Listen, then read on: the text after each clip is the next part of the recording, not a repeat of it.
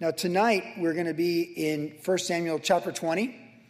We went verse by verse through chapters 20 and 21 on Tuesday, and we're really getting to that part of Samuel where David is being pursued by Saul, and it's going to be the dominant theme through the rest of the book of 1 Samuel. And it's this time where David, he's been anointed to be the future king of Israel. Saul has been rejected by the Lord to be the current king of Israel, but both factors are at work at the same time. And Saul is the father-in-law of David, because Micah's daughter married David. He gave his daughter to David. And it's a time period of about 10 years where David is just being refined by these adversities and trials and tribulations that are brought onto him by his father-in-law. And God has a bigger plan and purpose in that, not the least of which is David was led to write many of the Psalms that we really enjoy that have comforted us in our darkest days and most difficult times. He wrote many of those Psalms during this time. And so that's our background. And as we come to chapter 20, Saul is now clearly against David and is coming out in the open, and yet they're still functioning within family. But David senses how close it is to how life-threatening it is. And remember, David and Jonathan, Saul's son, are the very best of friends, true friendship at the highest level at the same time. So now we come forward, and I want to draw your attention to verse 3, where as David feels he needs to flee the palace, and he's with his good friend Jonathan, Saul's son, he says that your father certainly knows that I found favor in your eyes, that we're friends, and so he's out to kill me, and he's not going to let you know this, lest you be grieved by it. And then he says this statement, but truly, as the Lord lives, and as your soul lives, there's but a step between me and death. David, at an early time in his life, in his 20s, realized this great reality, the mortality of our life. It's very important. The sooner we realize this, the better. Some people have close death, near-death experiences when they're younger, maybe in child years or teenage years. They survived a car accident, or maybe they had leukemia or something, and their body fought through it and they were healed and things like that. There's different things for young people that might make them realize the reality of death. They might have lost a parent or a loved one under various circumstances at an early age. So again, David is in his early 20s. He's maybe still collegiate age at this point in time. And he comes to this grand conclusion that he realizes the brevity of life. Even today at the memorial, Eric Estes, speaking of his wife, just kept telling the audience, and there's a lot of people here, it's all so short. It all goes by so fast. And of course, Solomon, David's son in the Old Testament, said life is but a vapor. And then James in the New Testament said the exact same thing. Life is but a vapor. It gets an Old Testament, New Testament, double emphasis, 1,000 years apart, that life, it's just so fast. It just goes so fast. And sooner or later, we have to come to terms that we're passing through, and we're going to have to face our own mortality. Now, some people step into eternity without ever even realizing their mortality. Like, it just happens so fast, and they had no chance to even realize, like, my life is short, and now it's over. But certainly as people get older and you attend memorial services for different people that you love as you're growing up, you begin to understand this. I remember being a teenager in Carlsbad, there at Tamarack Beach where I grew up surfing. I remember one of the local surfers in the early 70s was older than me. He was 16, and he died in an auto accident when his car went in the lagoon there by the May Company Mall there in Carlsbad, the old mall right off Highway 78 and 5. And I remember, like, it really was stunning to me, like, that he wasn't going to be in the lineup surfing the next week. That was the first thing I was just like, wow, like, I just can't believe that he's gone, that really happened. And since that time in my life, and many of you have your own experiences, we watch, our grandparents step into eternity and other friends and family and all these different things that happen. And you get to my point in life, and our point, for many of us, you live 50, 60 years. So many people you grew up with, you love, and they passed away for various reasons. Particularly when you get in the 50s, because a lot of men have heart attacks in their 50s and just stuff like that. It's like, wow, like, it happens. So it's really important that we do realize the brevity of life, because Paul told us, the Apostle Paul, to redeem the time, for the days are evil. So the sooner we realize how short life is, the better it is for us that we can really value the greatest asset of life, and that is time. Time is our greatest asset. And the older you get, it takes on greater value. It takes on much greater value because you realize we're all on the clock, but when you're getting older, you realize like you really are on the clock and you want to redeem the time. The key is to keep living and realize the value of your life and make it count, which is what Paul had in mind when he wrote that to the Ephesians. So here at an early age, David makes a statement. He realizes that someone wants to kill him. And he realizes, almost like a soldier in World War II, like a young soldier in his 20s, or maybe any young soldiers in human history, that, Robert E. Lee, the great general from the South, said this, that those young men most eager to go to war are those who've never been. And so many young people, they go off to war, and then they realize, like, wow, if I get out of here, it's going to be an amazing thing. David realized early on that his life was very brief, and he needed to value it, make it count, and fulfill it. And so there's something there for all of us tonight as we consider this statement. Truly, as the Lord lives, as your soul lives, there is but a step between me and death. So he includes his best friend and the Lord in the statement. Now, this verse kind of sets in motion the events of the coming chapters. In fact, when we study these texts on Tuesday night, it really just seems to be the undergirding verse of the experiences of David as he goes forward with Saul persecuting him and pursuing him. But in this balance, both for David in the text and even in our life, the reality that we could step into eternity any given day is there. And it's a reality we need to live with. Because with the Lord, it's always today. Give us this day our daily bread. Today is the day of salvation. Today, if you do not harden your heart, but you repent, it'll be well with you, as it says in Hebrews, quoting the psalmist. So with God, it's always today, right? We can't change yesterday, and we're not promised tomorrow. So with the Lord, it's etat din. That's Russian for this day. It's this day, or este dia in Spanish. It's this day. We need to be in the moment, and we need to have a plan for the day. We need to have vision for the day. We need to know what the most important thing of the day is. What is the next thing of the day? We need to value it. We need to treasure it. We need to protect it and guard it.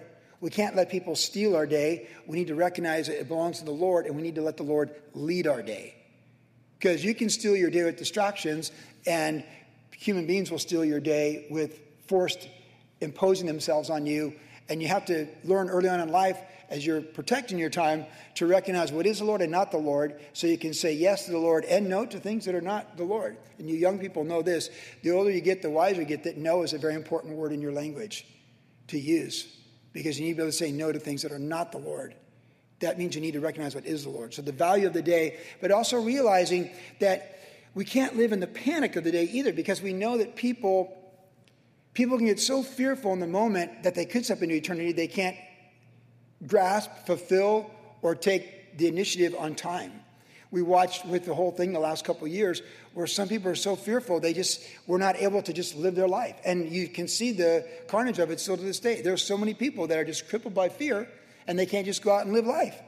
I'm going to live life. If we live, we live. If we die, we die. I'm like Jonathan, his armor bearer. Like, there's a life to be lived. And I'm not foolish, but I'm not going to live in fear. But I'm going to live with the sense that the Lord could come back today, because he said, watch and be ready. But I'm also going to live with the sense that write the vision, make it plain, so he who reads can run with it. So there's the significance and the power of today, but there's the vision and the direction for tomorrow. So some people are so set on tomorrow, they can't fulfill today. It's always some dream. And the Bible says a matter accomplished is better than one spoken of. Because we can all talk about what we're going to do tomorrow, but action is the greatest energy in the human experience that, or as we say, walk the talk. You need to walk the talk. You need to put it in action. You need to make things happen. And people that take the initiative, they get things done. And they tend to do well in life. So it's this balance of, this could be my last day, but I may have many days, for the days are fashioned for us as yet there is none, and they're more for me than the sands of the sea. And you knew them all before I was yet born, Psalm 139. So we have this day, and I'm in the middle of thousands of days that I've had, and so are many of you. But we don't know how many days are in front of us, but we need to have a vision for where we're going, what's in front of us, that each day will be redeemed till we're done. So we can't be crippled to fulfill today. We need to have a vision for tomorrow. It can't be the sky is falling every day like Chicken Little syndrome. But we need to know the Lord could return for me or for humanity. And we need to be about the Father's business.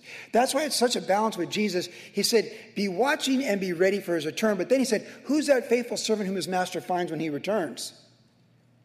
He's looking for people that are faithful and doing what he's called them to do with their life when he does return. So it's that balance. And we live this life, we live the balance of the urgency of today with the vision for tomorrow. And it's a delicate balance, and we live it while we live life and we experience life. That's what David has to do. He's been anointed to be the king of the future, but there's nothing in his life that makes him feel like a king right now. He's sensing his own mortality, and he makes a statement. So now as we kind of go through the rest of this book in the coming weeks and the adventures of David with Saul pursuing him, we're going to see so many powerful life lessons, because it's the making of a man of God, or we could say the making of a woman of God. So the value of the day, the vision of tomorrow, and knowing that God has spoken something over you, like when Samuel anointed him to be king, and yet he's already dodged Saul's spear trying to kill him on more than one occasion. His life is confusing. Life is messy. Life isn't having it figured it out. It's just knowing who's on the throne and keeping your eyes on him and doing the best you can every day to go forward. And staying in the moment while having a vision for tomorrow. But truly, as the Lord lives, there is but a step between me and death. As it was for him, so it is for us. And so in these next couple chapters that we read, well, in this chapter, the remaining part of it, and the next chapter, is a story where David makes a covenant with Jonathan, and then Saul attacks Jonathan for defending David. Then David has to flee once and for all. It's established he's firmly a fugitive. He's on the run. He goes to the priest there in Nod, and then he ends up in the Philistine territory with Philistine kings. It's really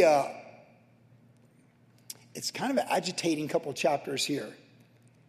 But in it, you realize the statement is so true that he's but one step from eternity. And yet he's living life with so much he can't control while trying to become the person he's meant to be in the midst of all these things, which sounds like life for all of us, doesn't it? I mean, there's so many things we can't control. But we can control what we choose to do with each day, who we choose to serve, and there's self-determination over who rules over our heart and our mind. And if it's the Lord, the chaos around you, he's going to give you peace in the storm. If it's not the Lord, you're just going to be yanked to and fro by everything, as it says in James, let not that person ask, because that double-minded person will be tossed to and fro like the waves of the sea. So David firmly had that heart for God in all of his chaos, one step from eternity, and yet going forward toward his destiny as maybe the greatest king that ever lived in the human experience. Now, in this journey of his life, there's just different seasons. In 2 Samuel, we'll get to when he's older. The life of David truly is amazing. And this is the young adult life of David. And in this, there's things that jump out to me, that stand out to me, that are life lessons for us to reflect on tonight. It's sort of like a little bit of a buffet. It's a little bit of a buffet of applications tonight, almost like a verse by verse, but not quite. The first thing I draw your attention to is verse 15 with this background, is when David was with Jonathan, and Jonathan's like, no, my dad doesn't want to kill you. My dad's just got issues. But then David said, no, he's going to want to kill me. And so they came up with a plan to determine whether Saul really wanted to kill him. But in the midst of that, Jonathan and David, it says this in verse 15, Jonathan said to David, but you shall not cut off your kindness from my house forever. No, not when the Lord has cut off every one of the enemies of David from the face of the earth. So Jonathan made a covenant with the house of David. Later on, we read in verse 23, and they're wrapping up their conversation, the matter of which you and I have spoken, indeed the Lord be between you and me forever. So they made a covenant, and they have a forever friendship and a forever covenant. The highest friendship level imaginable. And the Lord is in the center of it. Indeed, the Lord be between you and me.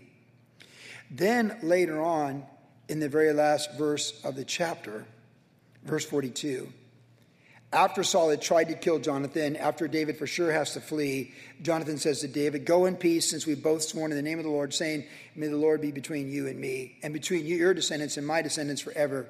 So then he left. So look at this. They make a covenant between the two of them. They're the best of friends. They put the Lord in that covenant, and then they extend the covenant to future generations. This is true friendship. And as you get older, you'll understand these friendships. As I get older personally, I don't only think like, what can I do for people I love that I serve the Lord with? But I think, what can I do for their children?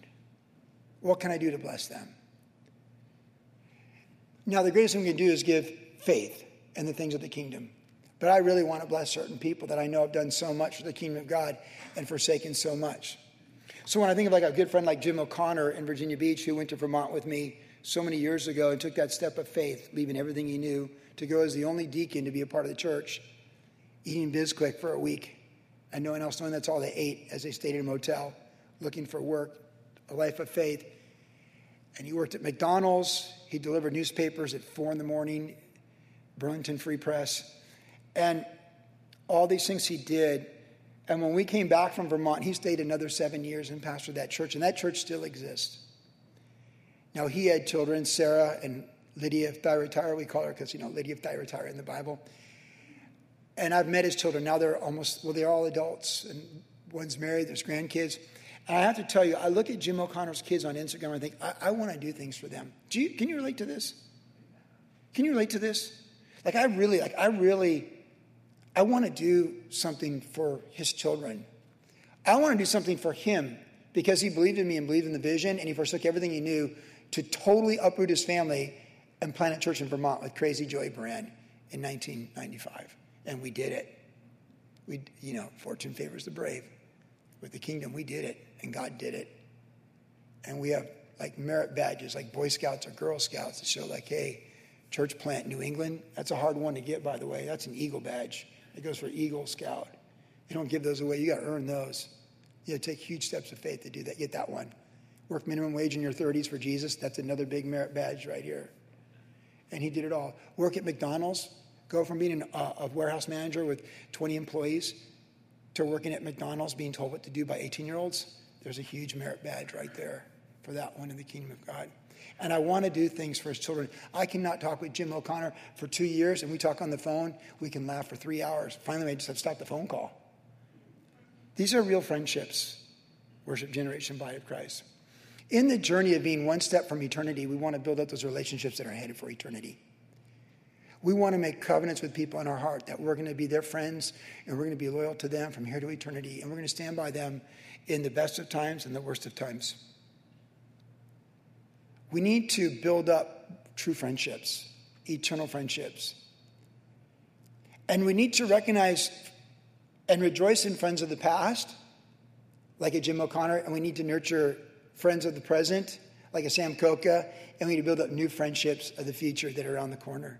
Your best friends may be the ones that minister to you in assisted living when you're 90. That might be the best friend you ever have, that person that shows up and just ministers Christ to you or just listens to your stories because they're smart enough to know that 90-year-olds have stories to tell and they're worth listening to. But friendship, the human experience is meant to be shared. Friendship in marriage, friendship with your kids as they grow up. I have great friendships with all my children, and you should too. They don't always do what I want them to do. In fact, a lot of times they don't even close what I want them to do. That's not the point of it. I love my children. I'm always going to be their dad, and I'm their friend, but I'm their father first, but there's deep friendships. And it goes on to your grandchildren. At that memorial on Monday for Ethelyn Sr., when the grandkids got up, and they all got up and shared about Grandma, and they were just cut to the heart.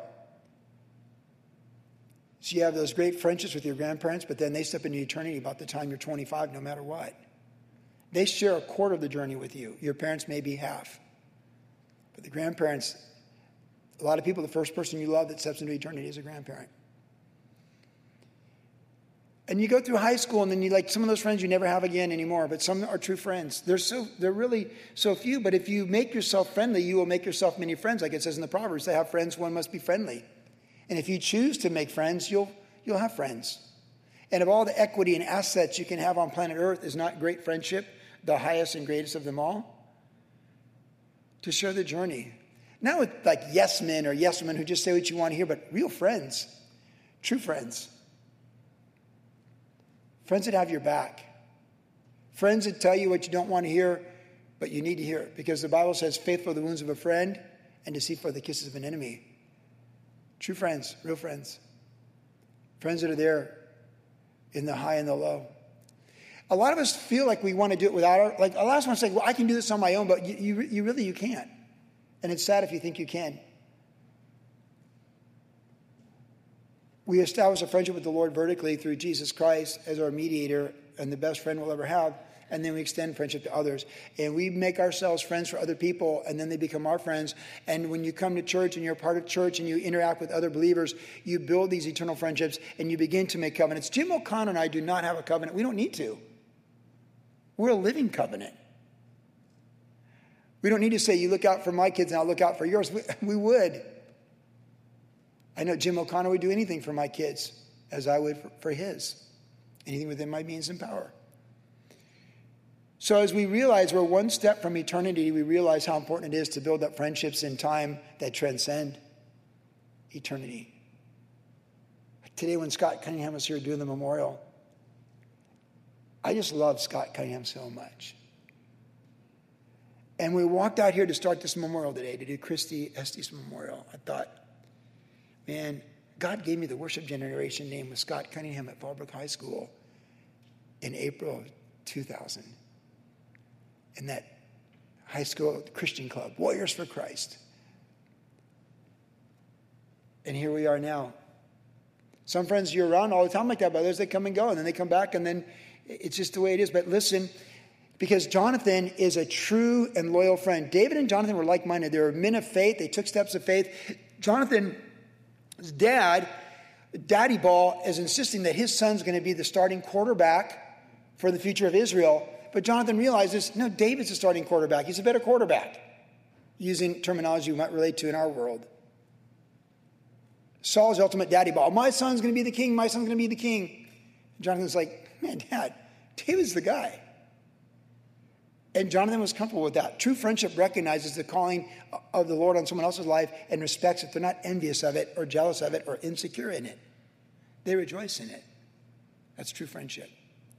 True friendship can rejoice in your friend's success in spite of your own failures, or at the expense of your advancement, that you rejoice that the Lord has advanced them. Because a man or a woman can receive nothing unless it comes from the Lord in the first place, so why wouldn't we rejoice over the exaltation but from the Lord of friends that we have? And there's a friend that sticks closer to a brother, and we stand by each other in the different seasons. And in Jonathan's case, when they made this covenant and they're saying goodbye, they never really were going to be able to hang out together again. They had that season where they're in the palace together, just busting up, just being like, dude, your dad. I know, man. I don't know what to say. You just, those things that you do when you're young and you're young men and you love the Lord, and you can just laugh and you can do scissor, rock, paper and just be busting up in the man cave or whatever. It's precious memories for a lifetime, and then there's a day it's over. No more hanging out with Jonathan. It just can't happen. You pray for Jonathan, but you don't get to hang out with Jonathan anymore.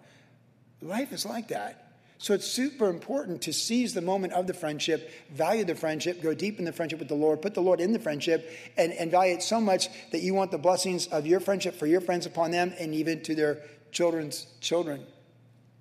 That's a life to live. Just to be reminded of that. You can't take that one step into eternity with too many friends by your side. Or maybe not by your side, but that you've sown with your life. Sow friendship bountifully. Because before David had 30 mighty men that changed the world, he had a good friend, and his name was Jonathan, his best friend in the palace of the great King Saul. So yeah, you're one step from eternity, but it doesn't mean we don't live the life and build the friendships. You know, when I pastored in Virginia, something very interesting about Virginia and military families. Because I'm a military brat, I understand this. I grew up on bases. We moved around on bases all along. My dad was a career Marine. You have friends, and then you move. You don't have those friends anymore. And when I got to Virginia Beach to start the church in 1991, it was during Desert Shield, which became Desert Storm. And all these military families and all these men were gone in deployment, and then they all came back. But I was a little slow to recognize this, but as the church grew numerically, I began to realize that the U.S. government would ensure that the church stayed fluid because people would be redeployed and moved on. And the deans would head to Iwakuni, Japan, and these people go here, and these people go there, and they get deployed there, and these Navy SEALs are now going to go down here to Pensacola. And you realize, like, they're all coming and going. And what I found to be a great challenge as a pastor of a primarily military church is getting people to make friendships. Because friendship hurts. It's hard to say goodbye to friends. And military families, they tend to kind of keep the guard up sometimes because you'll make friends, but you don't want to get too close. So when you get redeployed and you get sent somewhere else, it's going to rip your heart out to say goodbye to these people. But you can't be afraid to do that. You can't be afraid to live and do that. You can't be afraid to experience that friendship. Don't make the pastor get up and exhort everybody to be friends. Be a friend. And if you're one step from eternity or one step from a deployment or one step to be, sent somewhere else, then that's okay. But be in the moment. So bountifully friendship of the covenant in Jesus' name. Because we are all one step from eternity. And the friends we make in time in with the Lord, they're the friends of eternity. We're going to glory. And so friendships to get glory. Now another thing we see. So it didn't stop him from living and having friends and experiencing the hurt and heartache of friendship. Because 2 Samuel chapter 1, David is so gutted with the news of the death of Jonathan and Saul that it's an entire chapter where he's just sobbing and weeping. Because he can't just go to Jerusalem and see them. They're gone. And he'll have to become king on his own without his best friend by his side. 30 mighty men, yes. Now he's in his 30s. It's a different life than when he was in his 20s. New friends, different friends. It never stays the same, but friendship is everything. And the loyalty of true friends is very powerful. But also in this one step from the grave is the reality of enemies. We've talked about this. You're going to have enemies because you're a follower of Christ. Jesus said, do not be surprised if the world hates you. It hated me first. The moment you give your life to Christ, there are certain people whose political views and ideologies and worldviews or world religions make them diametrically opposed to you. You're not opposed to them. Jesus is for you. We're not against anybody. Christ on the cross is for everybody. But we have enemies. So there is the reality of enemies, and you might have enemies because people don't like the way you look. Pastor Chuck more than once there at Calvary Costa Mesa talked about how he had people who didn't like him just because he was Pastor Chuck and he didn't have hair. He said, there's some people who don't like bald people, and they don't like me. There's some people who don't like attractive people because they are jealous of attractive people. There's some people who don't like you at all just because they don't like you.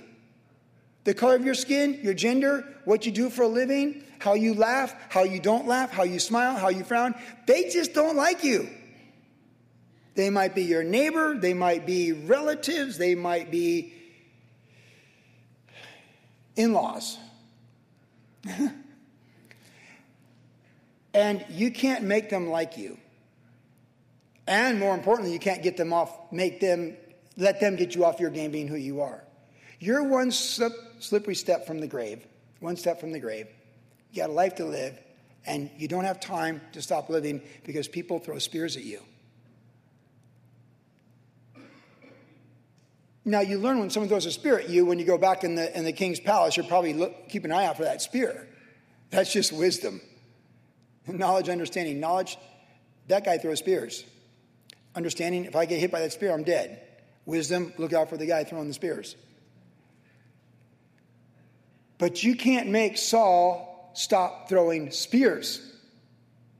So you have to figure out how to live for the Lord, trust in the Lord with the anointing oil on your head from Samuel the prophet, and live your life to the fullest, one step from the grave, in spite of the man throwing spears at you. When you're hiding in a field for 3 days, you can't make the man in the palace say, I actually really like my son-in-law David. If he's going to call his son, Jonathan, the son of a harlot, and throw his spear at his own son, you can't make that guy be normal. You can't make him be rational or reasonable. You just need to make sure that his spear is outside your wheelhouse. That's what you make sure of. In the human experience, there are people like Saul who are going to throw spears at you. For whatever reason they decide to. Your faith, your appearance, your ethnicity, your economic class, anything. Human beings throw spears at each other. And Saul threw spears. But in dealing with enemies, we have to fall back what Jesus says, to love and forgive our enemies. Life is too short as a vapor to harbor bitterness toward our enemies. Now, we all know it's not an easy fix. We all wish there's a button that's like, oh, no longer hurt by my enemies. Push this button, there's no pain. No, there's pain. When people try and steal your wealth, destroy your name and the credibility of who you are and everything you've worked for, come in, they want to run the company that you've ran for 30 years, and they know what they're doing. They're going to be gone in 6 months anyways, but you got to put up with it. Yeah, that will push a button with you. And you'd like to have a button that you could push like, hey, just forgive them, whether it was a deep wound or a shallow wound. But the Lord has that cure. The book of Jeremiah talks about the healing balm of Gilead, and the ultimate healing balm of Gilead is the Holy Spirit coming upon our lives and working inside our heart, allowing us to forgive and let go of other people. Life is too short to hold bitterness, and it's also too short to be crippled in the wilderness worrying about what the guy in the palace is doing with his spear. You've got to live your life in the wilderness in your 20s, and you can't be consumed with what this guy who controls your universe is doing and plotting in the palace behind your back with his spear and his malice against you. It's a horrible thing to wake up with malice in your heart toward another human being. It'll destroy you. It will always destroy you. So as much as I'd exhort us to make friends, I'd also tell us, hey, if you need to forgive people on April 30th, if it's hockey, you know hockey is 3 periods, right? It's the end of the first period tonight. Little horn. When they all skate off and they're all going on their skates, walking to the locker room at the end of the first period in hockey. That's what April 30th is. A third of the year. We're all like, we're going in. It's break time. We're going in. And what do you do when you go and you think about it? So there's a think about it study tonight, a third of the way through 2022. We didn't know what 2022 was going to bring us, did we? Everyone started out really sick in January. Well, here we are. We got a war in Europe. We got all kinds of stuff going on. We got a stock market crashing. So, hey, skates on, big pads, go to the locker room, think about it, see what the coach says, Coach Jesus. No room for malice toward anyone. We have to forgive. So if tonight, right now, the Holy Spirit's telling you need to forgive somebody, it may not be automatic, but you need to be aware of it, and you need to go after it. And you need to recognize that you're vulnerable right there, strengthen the walls of Jerusalem, if you will, and forgive that person, and be aware to forgive that person. I've said this many, many times. You know when you've forgiven someone, if you run into them at Target or Whole Foods, and you have no bitterness, and you're not afraid to walk down the aisle and see them and give them a hug. That's when you know you're free. You don't want to see them in the parking lot at Albertsons and go, oh, I'm not doing this, and just drive away. Jesus called Judas friend when he kissed him and betrayed him. We can't make people like us. And we can't live in fear of men because the fear of men is a snare. But we can purpose in our heart to forgive our enemies, to love on them, and to get from here to the end of the journey, when we do step one step into eternity, to not have that malice. When I was with my father-in-law before he stepped into eternity during the first year of COVID, and we were able to go visit him because he was going to pass, and I was there with him. I said, Jesus is going to come. You're going to see him. Like, you're laying here, Bill. He's going to come. He's going to come in the room. He's coming for you. He's probably coming tonight. So prepare to meet your maker. Like, literally. The truth is the truth, right? Truth is truth. And when I'm in a situation where I speak like that, I just think, I can't possibly I don't want to be in that position with any malice toward anyone. Do you? Do you? When God sends a messenger to you in that moment, do you want to sit there and think, people that you never forgave and they're already gone and you can't ask their forgiveness, or you need to ask forgiveness from them, or you just need to forgive them? Like, you want to be free. And if you're free today, you'll be free tomorrow. Or if at least you know where you're vulnerable and you're letting God work on it today, you'll be better off on it tomorrow. You'll be proactive and not stumble into bitterness and wrath and malice. But you're like, no, the Bible tells us to take every thought captive and obedient to Christ, which means it's capable of being done, because God wouldn't tell us to do it if we couldn't do it. It's self-determination. And I know I'm vulnerable toward these people. And so I like this. Because the scary thing about spears is you got one too. Oh, you got one too. And when you feel bitterness and malice and anger towards someone, you're like, oh, and the devil's like, hey, here's your spear. Try it on, pick it up. Yeah, a little javelin action. Like, hey, this is what they're saying at the palace. Look, here's your spear. He throws a spear, you throw a spear. But what separates us from the world and from being the animal kingdom in Jesus' name by the blood of the Lamb is the ability, supernaturally, by the grace of God, to forgive and live with malice toward none. And that's how we have to be. And I believe David was very much that way. Because when the news came that Saul was dead, he didn't rejoice. He wrote a song and wept. That's a beautiful thing. So enemies are real and we need to forgive them. And we can't be paralyzed by them, by their threats, by the fears they impose upon us, whether they're government or family, estranged family or whatever. We just cannot live that way. We have to be free to live by faith. Which brings us to chapter 21. In chapter 21, as David is fleeing from Saul, he comes to Ahimelech the priest, there where the tabernacle is. And he's hungry, he doesn't have anything. He asks for food. We studied this in detail on Tuesday, but they have the showbread, and the showbread is religious bread. And the priest goes, oh man, you can't eat the showbread. David's like, the bread's common. This is bread. And of course, Jesus mentions this passage in the Gospel of Matthew, where he talked about that the Pharisees missed the importance of mercy and compassion, which is what David found in this story. So when Jesus interprets this passage for us in the New Testament, he's showing us that God did approve of David, God was with David, and God blessed David, saying, it's just bread. Like, stop being religious. This is the real deal. It's bread. We need food. And they're like, hey, had the men been with women? If they haven't been with women for 3 days, that's at least good. They've got some purity there. Let's just go with that. Yeah, we're all good. We haven't seen our wives in 3 days. So everything's good. Everything's good. It's just bread. And David said, he goes, in effect, it's just bread. It's just bread. So he gets the food. God provides for him.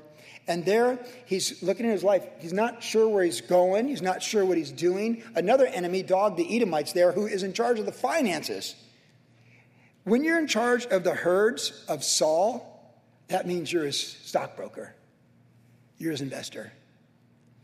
You get cows that make more cows, sheep that make more sheep, goats that make more goats, healthy goats, striped goats, speckled goats.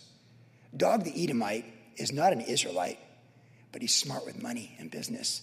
And kings love people that are smart with money and business. And he works for Saul. And Dog the Edomite sees David, and David's a threat to his brokerage firm. He's a threat to his commissions. And Dog the Edomite is a very bad man, and we'll read about him on Tuesday, a week from Tuesday in the next chapter. He'll kill priests. He'll kill anybody that gets in his way, because Dog bows to his wealth, and it's never enough. But in the midst of this, David's just trying to figure out, what am I doing in life? He's going to be drooling on his chin, on his beard, before this chapter's done, amongst the Philistines, because he doesn't know what to do. He's one step from eternity, and he's lost his compass. The Lord is his only compass. And he's like, Abimelech's afraid. He's afraid. Everyone's afraid. Saul's made everybody afraid. Dog's going to do this. The Edomite. Man, it's just bread. Can we just eat the bread? It's just bread. Yeah, you're right. It's just bread. And he's there, the man with the heart for God, the teenager who fought the bear and the lion, fought Goliath. He's like all league MVP, everything. And he's like the lowest point of his life, the man he loved, Saul, because it says that he loved Saul earlier on when he came to the palace. He was the worship leader for Saul. He got fired, spears thrown at him. He is no longer allowed to be with his best friend. He can't be with his wife, Michal, Saul's daughter. He doesn't have his wife. He doesn't have his best friend. He doesn't have his boss. He didn't even have food. He is one step from eternity, just like all of us. Paul the Apostle said, where he says, I can do all things through Christ who strengthens me. It's a beautiful verse. We often think about we can win the Super Bowl or something, but it really means I can get by with much or little. I've learned to abound and to abase. And I've learned that I therefore can do all things through Christ who strengthens me. The context is like, I've owned it all and I've lost it all. And I've learned Jesus is over the top, the highest level. He's in the lowest valley. He's got it. That's what David's learning here. But in the midst of this uncertainty, he says in verse 8 to Ahimelech, "Is there not on hand a spear or a sword? For I brought neither my sword nor my weapons with me because the king's business requires haste." And of course, David's lying about all this. So the priest said, "The sword of Goliath, the Philistine, whom you killed in the valley of Elah, there it is, wrapped in a cloth behind the ephod. If you will take that, then take it, for there is no other except that one here. The only sword around here is the sword of Goliath that you captured." And David said, "There is none like it. Give it to me." Man, what a profound statement. This could have been the whole message. There's none like it. Yeah, you think? In all Israel, there's no sword like the sword of Goliath. Make no mistake. That's not any sword. That's the sword of Goliath. And that's not any person asking for a sword. That's David, who saved the nation of Israel when he killed the giant and cut off his head with that sword. That sword is the flashpoint of the apex of the high tide mark of the greatest act of faith that David has had in his life up to this point in time, most likely. I mean, killing a bear is a big deal. Killing a lion is a big deal. Killing the giant in front of the entire nation, that might be a bigger deal. And remember, in the story we saw last week, Goliath is probably 9 feet tall. His armor is 150 pounds. And he says, "I'm going to cut your head off and feed you to the birds." And David goes, "No, I'm going to one-up you. I'm going to cut your head off and feed your entire army to the birds." Man, the faith, the courage, the conviction, the character, the power of purity, the power of faith in David's life that day when he ran at Goliath with 5 stones and a shepherd's staff is all time. It's just all time. If you're going to the Hall of Fame of great people in human history who live by faith, we're going to the David exhibit. And we're going to go see the 5 stones, the shepherd's staff, and the sword of Goliath. Man, that's the taunting of the world. That's human power, that sword. And when we live by faith, we take that captive. The earth is the Lord's, everything therein it. That's why you never worry about losing everything, because you leave behind anyways. So what if you lose it? You're going to lose it when you step into eternity. So be faithful, 2, 4, 5, 10, sow it, and keep sowing, and then step into eternity. No one needs to panic about houses aren't affordable, inflation's 20%. Listen, it all gets stuck here. So 350,000 people stepped into eternity today, and they left their wealth behind. And the earth is the Lord's, everything therein it. He redistributes it. If he wants to give you houses, he'll give you houses. If he doesn't, he'll take your house. So live by faith and learn that you can do all things through Christ who strengthens you. But by all means, go get Goliath's sword. What I like about the sword is it wasn't enshrined in David's room at the palace. Like, what if it was on display? Of course, when you work for Saul, you don't display Goliath's sword in the same house. That's not going to go over too well with the in-laws. Because Saul, of course, didn't go get the sword himself. But like the woman grabbing Jesus' tassel with the flow of blood, that was her flashpoint of faith. She touched his tassel, and healing went out. Power went out of Jesus to heal her when she touched his tassel. There are certain things that are flashpoints of faith. Moses with the second set of the 10 Commandments, that's a flashpoint of faith. There's certain things. When I went to Israel 30 years ago, and Pat Robertson paid for it, which is pretty cool. I was there for 7 days. In the Garden of Gethsemane, I didn't know if it was kosher or not. I grabbed a little stone. Because Jesus said on the day of the triumphant entry, if they don't cry out, these rocks would cry out. And I grabbed a little stone. And it's on my windowsill. With the Israel coffee cup I got on the same trip that has a crack so you can't use it anymore.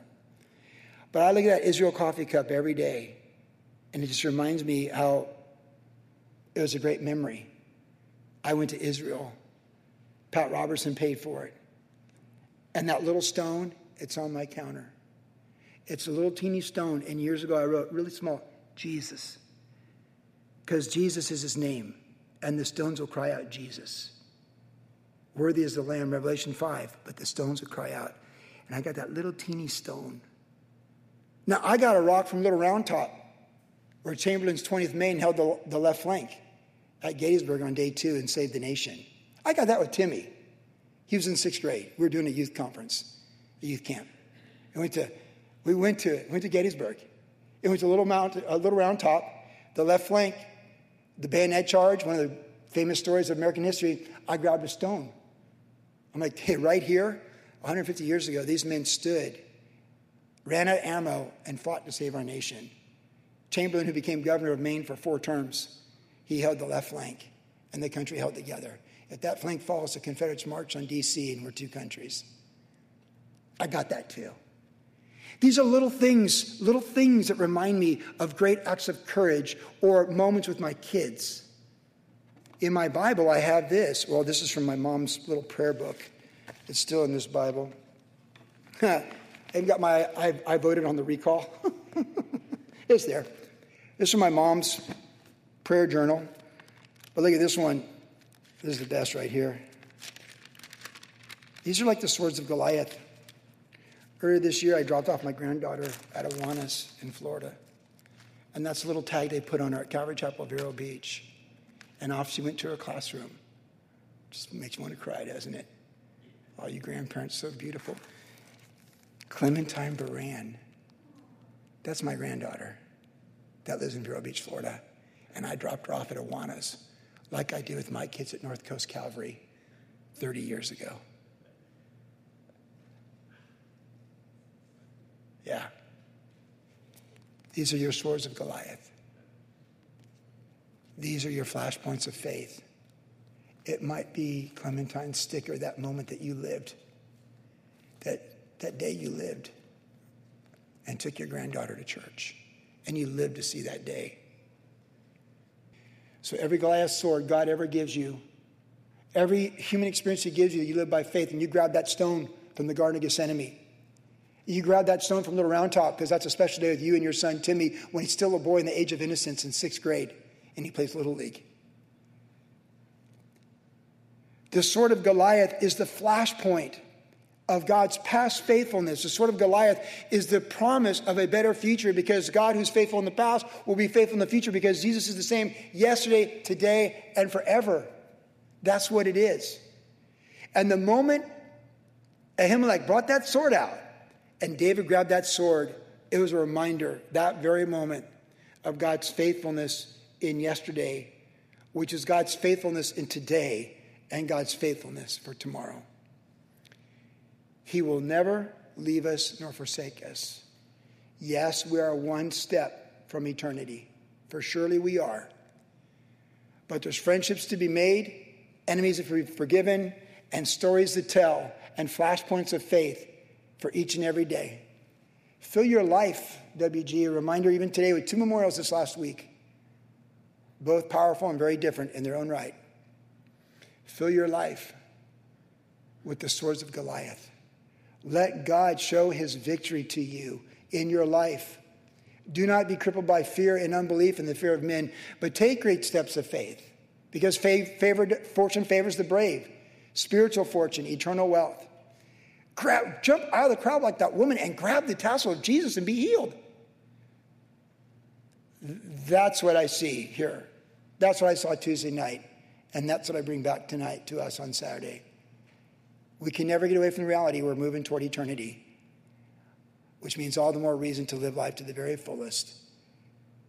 Expanding the kingdom of friendships for eternity, forgiving those who throw spears at us, and grabbing that sword of Goliath, going like, you know what? Even on your darkest day, when you got Goliath's sword, you go like, it's a good memory, and no one can take it from me. And I'm going to go act like a madman in the gates of the Philistines next week. But the reminder of God's faithfulness is by my side.